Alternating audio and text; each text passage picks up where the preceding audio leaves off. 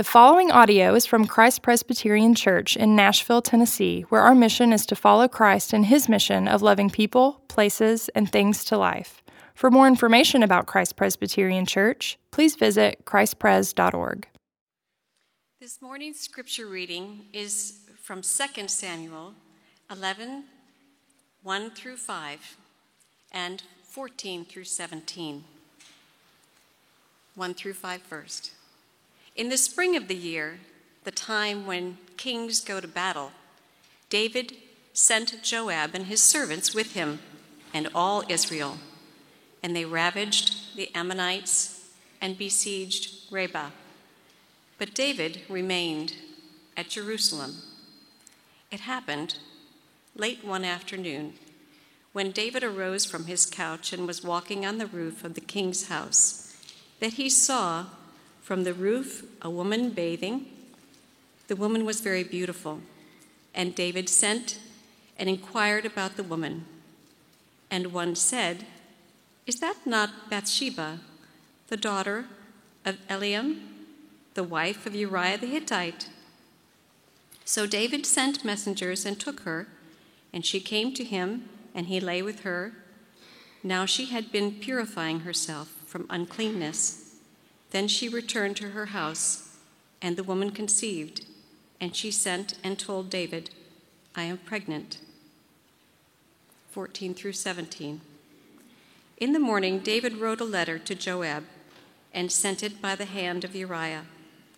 In the letter he wrote, "Set Uriah in the forefront of the hardest fighting, and then draw back from him, that he may be struck down and die."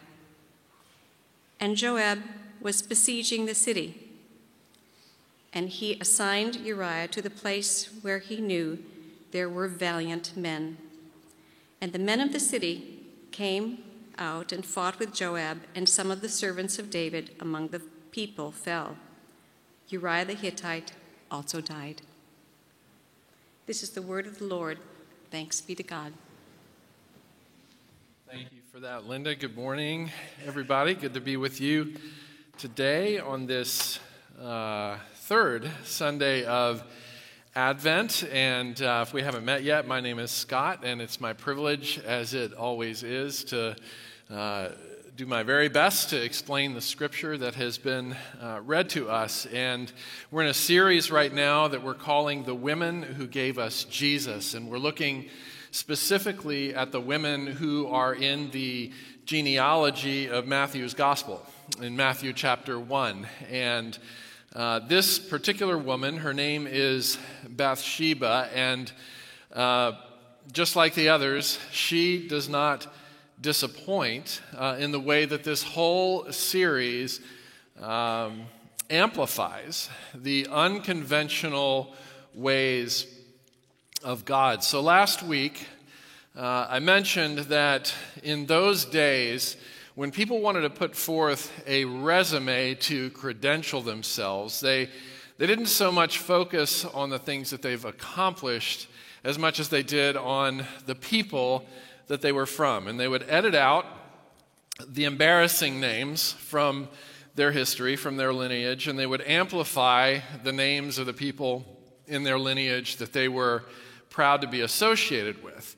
And so this being true of those times, it's almost as if we look at the genealogy of Jesus in Matthew chapter 1, it's almost as if God is going out of his way to discredit himself and to discredit Jesus Christ and to encourage unbelief. Because all of these scandalous, sinful, down and outer types of people are the ones who are emphasized in Jesus's genealogy or resume. And so to get to Mary and Joseph, here's what has to happen.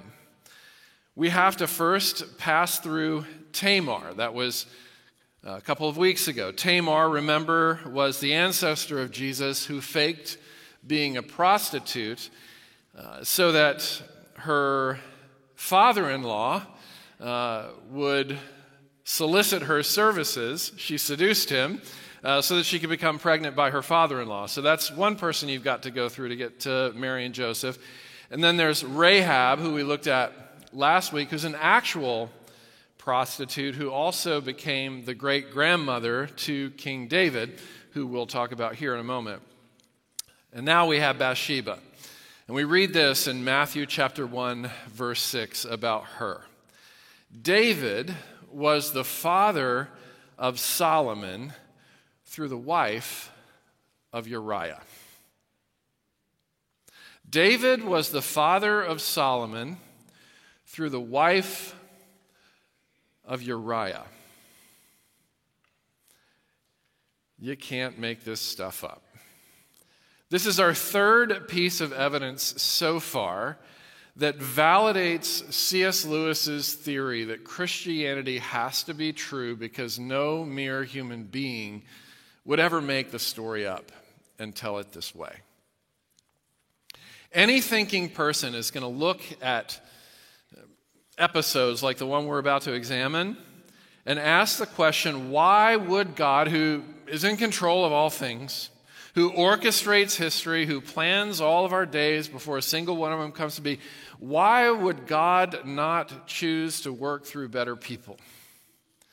And I think the answer to that lies in a title from one of Flannery O'Connor's most famous works.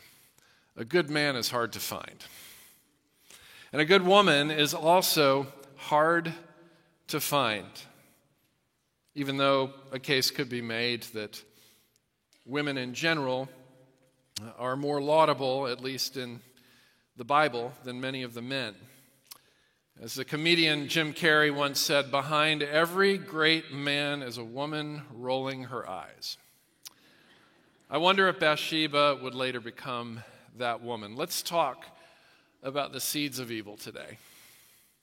The seeds of evil that reside in every human heart, and why we have to stay awakened to that evil, especially as it resides in us, and the fact that we have to go to war every single day against that very evil in ourselves. So first, the seeds of evil, they reside in every human heart. So notice again, David is in the center of this story, who gave birth to Solomon through the wife of Uriah. David is the author of 73 of the 150 Psalms. These are prayers that God inspired and gave to us to use as our prayers. David is the author of 73 of them, almost half of them.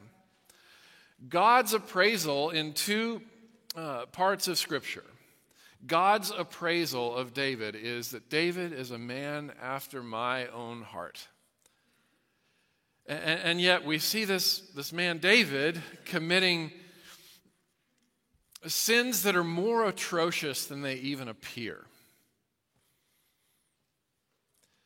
In the heart of this very same man who wrote all of these Psalms are the seeds of a sociopathic narcissist.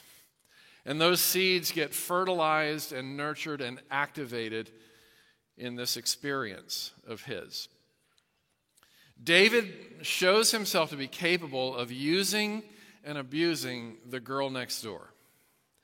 This is not a consensual situation. If you heard the scripture, if you listened carefully, you probably noticed this, that David saw Bathsheba, David sent for Bathsheba, and David took her. This is forceful language. Back then, they didn't have separation of powers.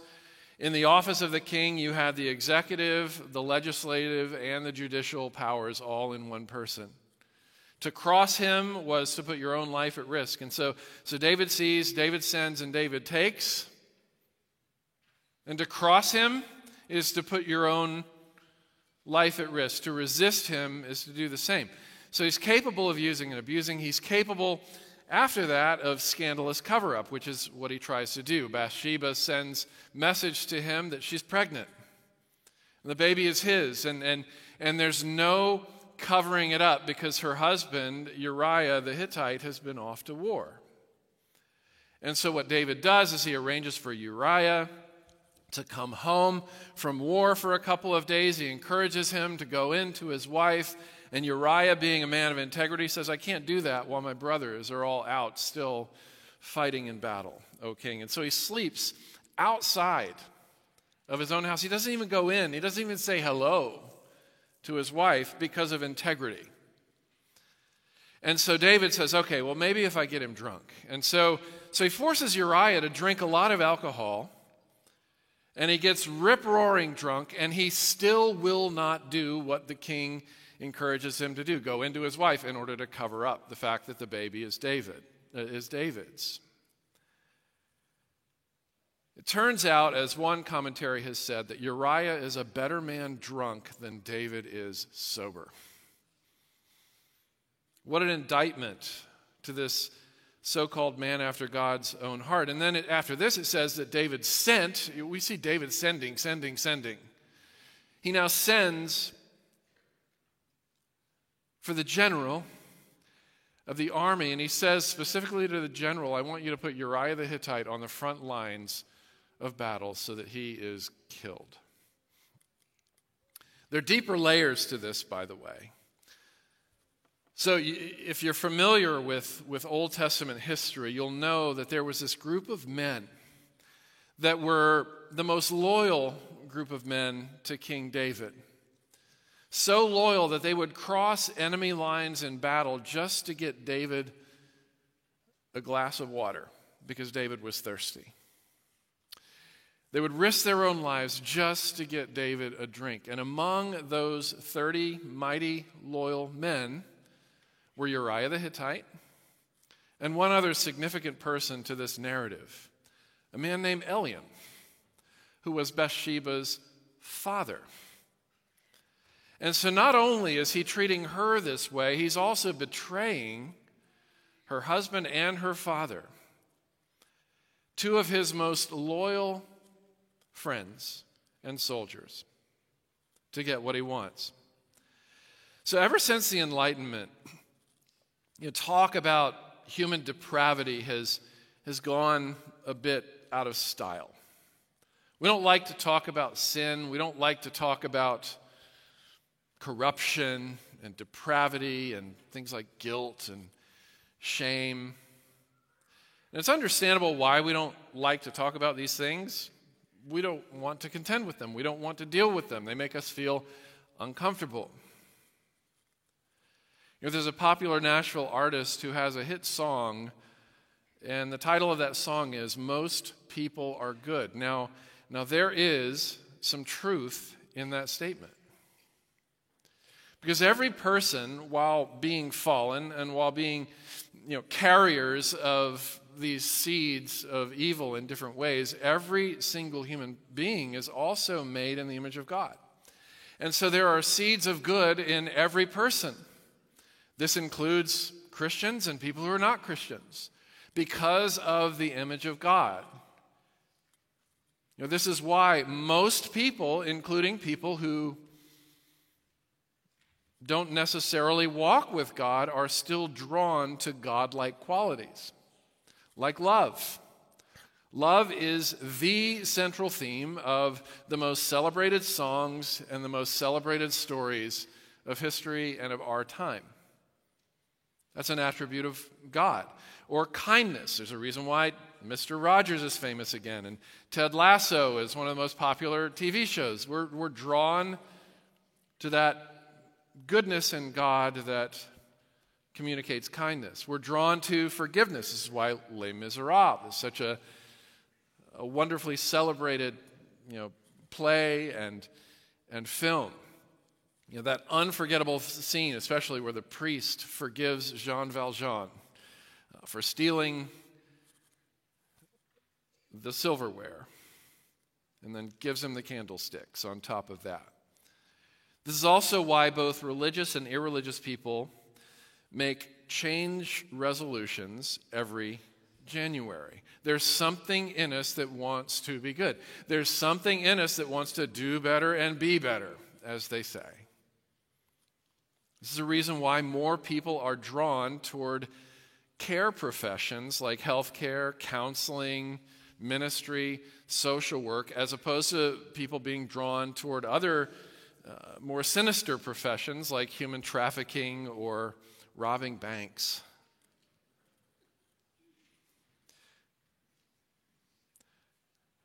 But all this goodness that resides in human beings made in the image of God, all this goodness that even resides in people who carry the Holy Spirit around with them, it is not enough to negate the shadow side of every human heart. You know, the Bible talks about this battle that's going on inside every human heart. The flesh is always at war with the Spirit, and the Spirit at war with the flesh. The old man is always at war with the new man, and the new man is always at war with the old man.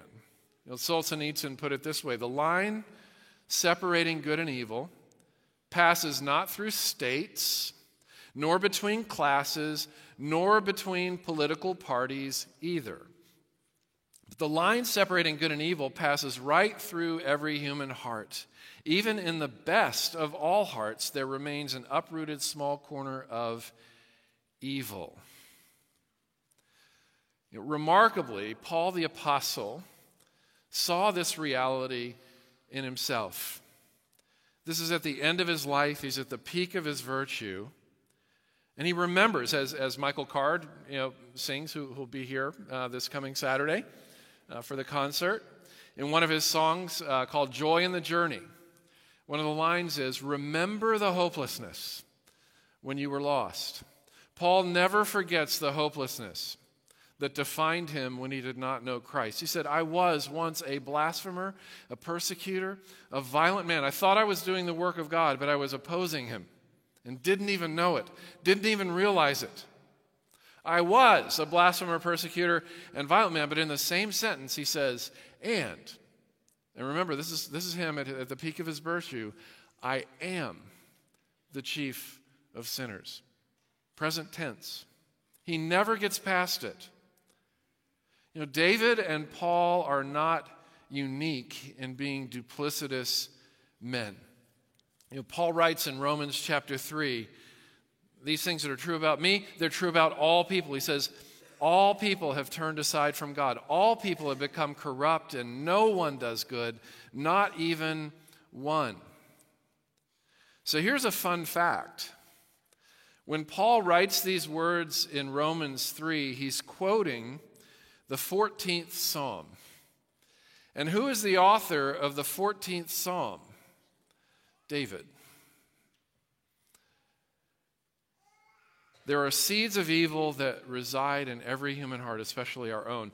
And because of this, secondly, we have to stay awakened to this evil. Solzhenitsyn continues about the line separating good and evil in every human heart. He says, "Yet I have not given up all hope that human beings and nations may be able, in spite of all, to learn from the experience of other people without having to go through it personally." In other words, stories like David, stories like Saul of Tarsus before he became the Apostle Paul, these can become cautionary accounts that help us not repeat history in our own lives. But what we have to recognize when we look at Paul, when we look at David, when we look at our own susceptibilities, we have to recognize that every big sin, it starts with a series of smaller compromises. You know, the big sin doesn't just happen. It most often happens as a result of a continued buildup of miniature compromises. Like a single weed seed can become a weed, and then that can spawn more seeds. And before you know it, what started as a single tiny little microscopic weed seed, it potentially ruins an entire garden. Unless you put that pre-emergent, keep applying that pre-emergent, the seeds are going to emerge and the weeds are going to emerge. What were those seeds for David? Well, one was, it appears, boredom. He allowed himself to become deactivated enough from the work of God and from the mission to which God had called him that he became bored. Notice here in the account, he's at home in the middle of the afternoon, sleeping on the couch while other men, especially kings, are out to war. Something happens. This man who's the leader, who has a history of being a faithful warrior. Remember the David and Goliath account. Suddenly, he's bored at home.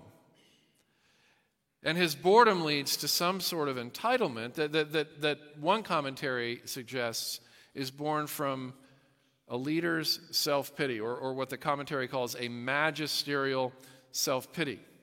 This is a kind of self-pity that's unique, the commentary says, to people who lead. And I quote, "People in leadership, people in power, are especially vulnerable to self-pity. They sacrifice a lot, they work long hours, they endure disproportionate amounts of opposition and criticism, especially if they're public figures. And very often, the criticism is overblown and politically motivated. The seed inside can turn to self-pity, and then to self-righteousness, and then to a force field of denial, and then to self-justification, and then this internal monologue starts happening with the isolated leader. Nobody gets me. Nobody appreciates what I go through. I deserve this." Before you know it, the king is putting himself above the law. And whenever a king puts himself above the law, he injures his neighbor. And what does God do but send signs of grace David's way? 2 smelling salts. The first is the smelling salt of confrontation through Nathan the prophet. But Nathan comes in a very subtle way. He doesn't just confront David directly and drop a hammer of shame and scolding on him. Instead, he tells him a story. What do you think about this story? Imagine a poor man who's got one lamb, tends it, cares for it, nurtures it, and then this rich, powerful man with all these lambs takes that poor man's lamb. What do you think about that story, King? He draws David in with a story. He leads David to a point where David convicts himself. Because what does David say? He says, that man, that rich man who took that lamb from the poor man deserves to die. And that's Nathan's moment. O king, you are the man. You are that man. Now, here's a sign that the grace of God had never exited David's heart. Here's a sign that David always remained a son, just like the son in Luke 15 who lived off in the far country for a while after he lost his way. David repents instantly. Instantly. Signs of the other seed, signs of the Spirit, signs of the new man coming out immediately, instantly, when he's found out. Now, if David was a maniac or if he was a moralist, what David would have done is that he would have gaslit Nathan. You're the problem. Who do you think you are? Do you know who I am? Where do you get off? That's what a maniac or a moralist would have done to Nathan's confrontation. Maniacs and moralists do not respond with humility. You don't ever hear them apologize.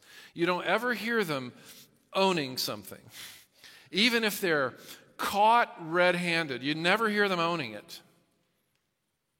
I'll never forget, there's this famous bad call at first base. The umpire missed the call by about 3 feet, and it cost one team the pennant. And they showed that he was doing a talk show interview, and they showed the footage, and they showed how badly he missed the call. And the talk show host said, "Well, what do you have to say now about the call that you made?" And he said, "I got it right." A maniac or a moralist cannot abide prophetic friendship. Can't abide it. But David shows himself to be different. David shows himself to be familiar with the 27th Psalm, verse 6, where it says, "Faithful are the wounds of a friend." Guess who the author of that psalm is? It's not David. It's David's son, Solomon. Faithful are the wounds of a friend. Where might Solomon have learned that truth? But from his own father, who wrote in the 141st Psalm, "Let a righteous man strike me. It is a kindness." Nathan was this righteous man.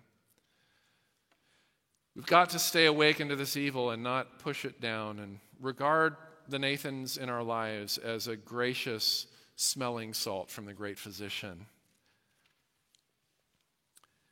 And finally, we must go to war against this evil. John Owen, the great Puritan, said we must always be killing sin, or sin will be killing us. That's an invitation to stay awake. Remember, at the very end of his life, Paul is at the peak of his virtue. Paul is at the peak of his Christ-likeness. And it's at that point that he identifies himself as the chief among all sinners. It's as if he'd listened carefully to Jesus' teaching, where Jesus said, "My followers, my people, my daughters, my sons, my dear children, be on guard against all kinds of greed." But greed is just an example. It's just a sampling of all the many things that Jesus wants us to be on guard about.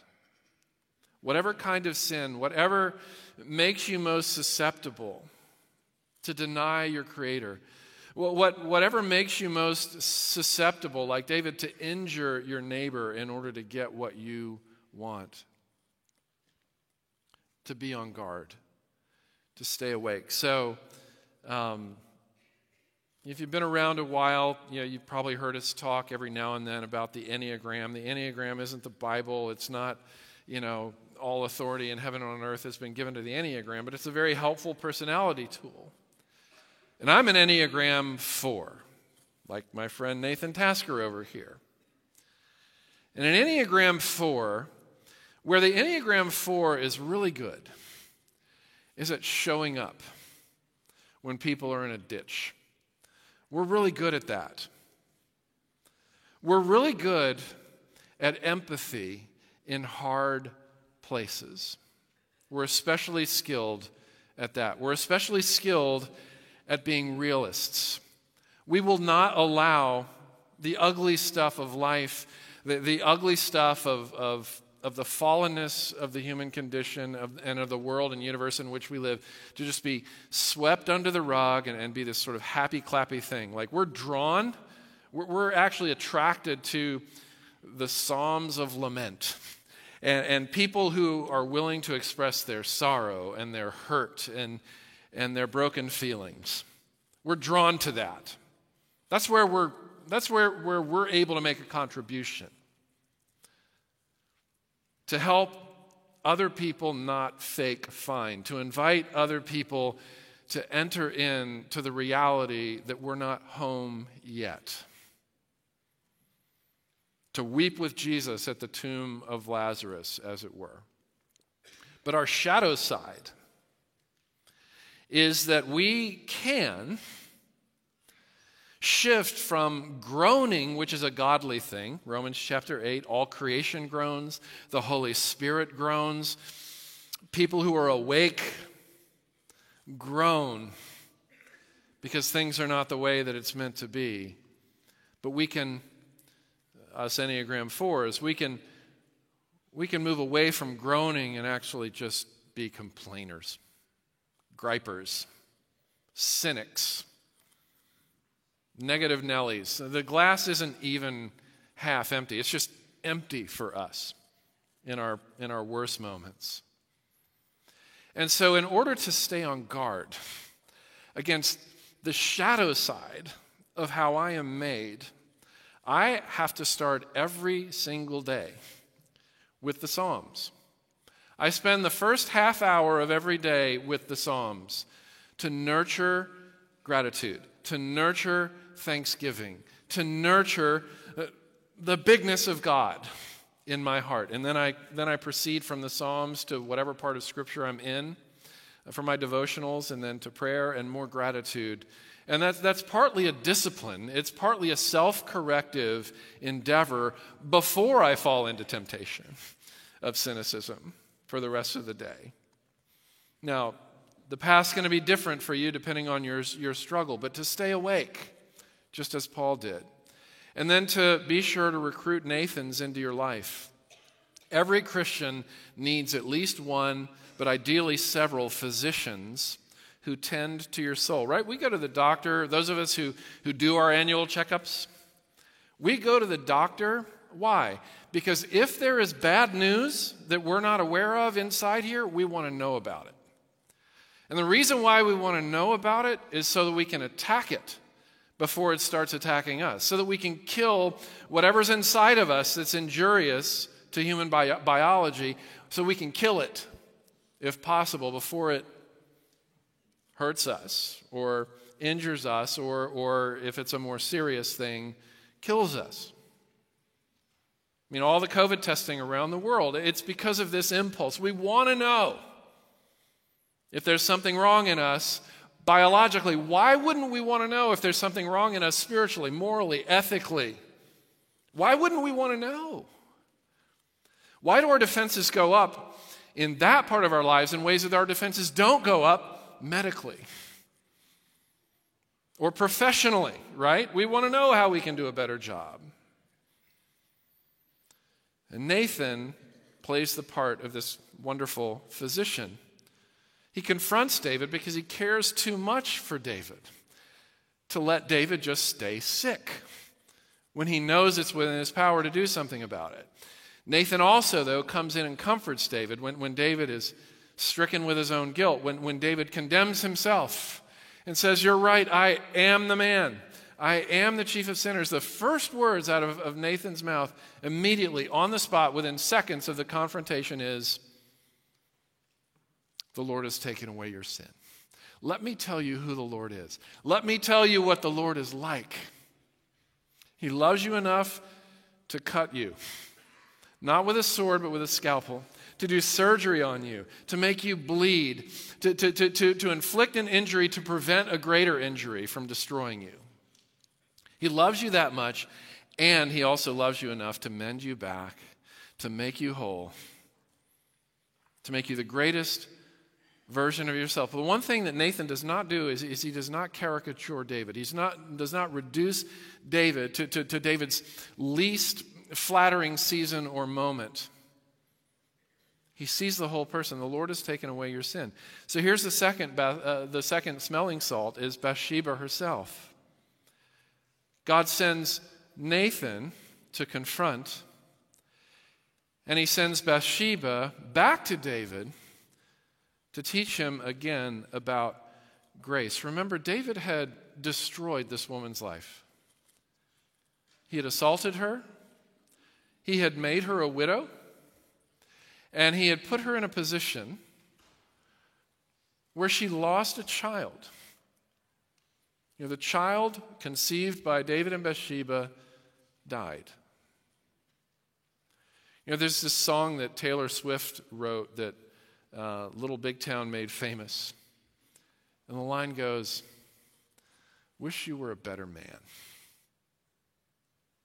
And this woman in this song concludes she can't continue with this man because he's not a better man. I wish you were a better man. And this is the song that Bathsheba could have had on repeat about David for the rest of her life. But David did get better again. And we see this on display in the 51st Psalm, which is David's confession about this entire incident that he published for the whole world to benefit from. When you feel guilty, when you feel ashamed, when you feel that you're so done and disqualified, pray this psalm to the Lord. Enter into my Bathsheba Uriah the Hittite experience. But here's what God does with Bathsheba. He restores David through the grace of this woman. The story continues, and she marries the guy. She marries him. I mean, imagine the kind of deep work of forgiveness that had to happen in this woman's heart, in this dear woman's heart, in this ruined woman's heart. Imagine the kind of grace and forgiveness that had to happen, no doubt over time through a process, in her heart, to not only become David's wife, but to have another child with him. A child named Solomon, whom David and Bathsheba named Peace. That's what Solomon means, the Prince of Peace. And this all points to duplicitous David's greater son. You know, this season of year, Advent, such a wonderful year, season of the year. And one of the things that makes it so wonderful is paradoxes like this and disruptive stories like this to remind us of the nature and character of God and of grace. But Isaiah says that looking forward to the Messiah, says that his name will be called Wonderful Counselor, Mighty God, Everlasting Father, Prince of Peace, Solomon, Prince of Shalom. And the government will be on his shoulders. And of the increase of his government, there will be no end.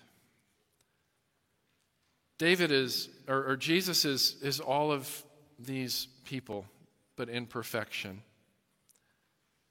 He's not only the true and perfect David, he's also the true and perfect Bathsheba. He's the beauty nearby who marries himself to us after we wreck his life because of grace. He's the true Uriah. He's the mighty man on the front lines who doesn't just cross enemy lines at the risk of his life to get us some water, but goes right into enemy territory and gives his life to give us wine and bread, my body and my blood. And he's the true and perfect David, the king who uses his power not to destroy, but to restore. Jesus also saw beauty in us. Jesus also sent for us. Jesus also took us, but without a shred of self-interest, without a shred of self-gratification, but only to love us and only to bring us home, that we may always have a seat at the King's table. Thanks be to God. Let's pray. Our Lord, how majestic is your name in all the earth. Our Lord, may we forget not all your benefits. You heal all our diseases. You redeem our lives from the pit. You crown us with love and compassion, not because we deserve it, not because we've earned it, but simply because you are kind. You are your attributes. You are love. You are kindness. You are forgiveness.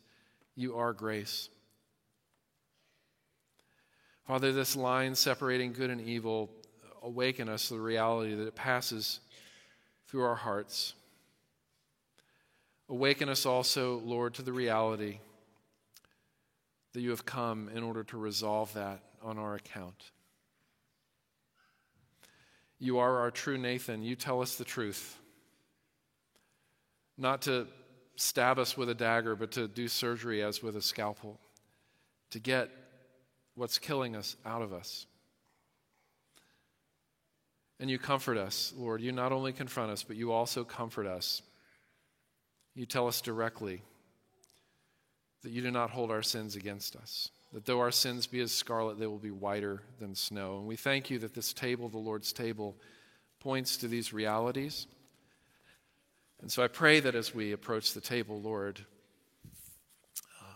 which represents your betrayal and represents our welcome into your arms.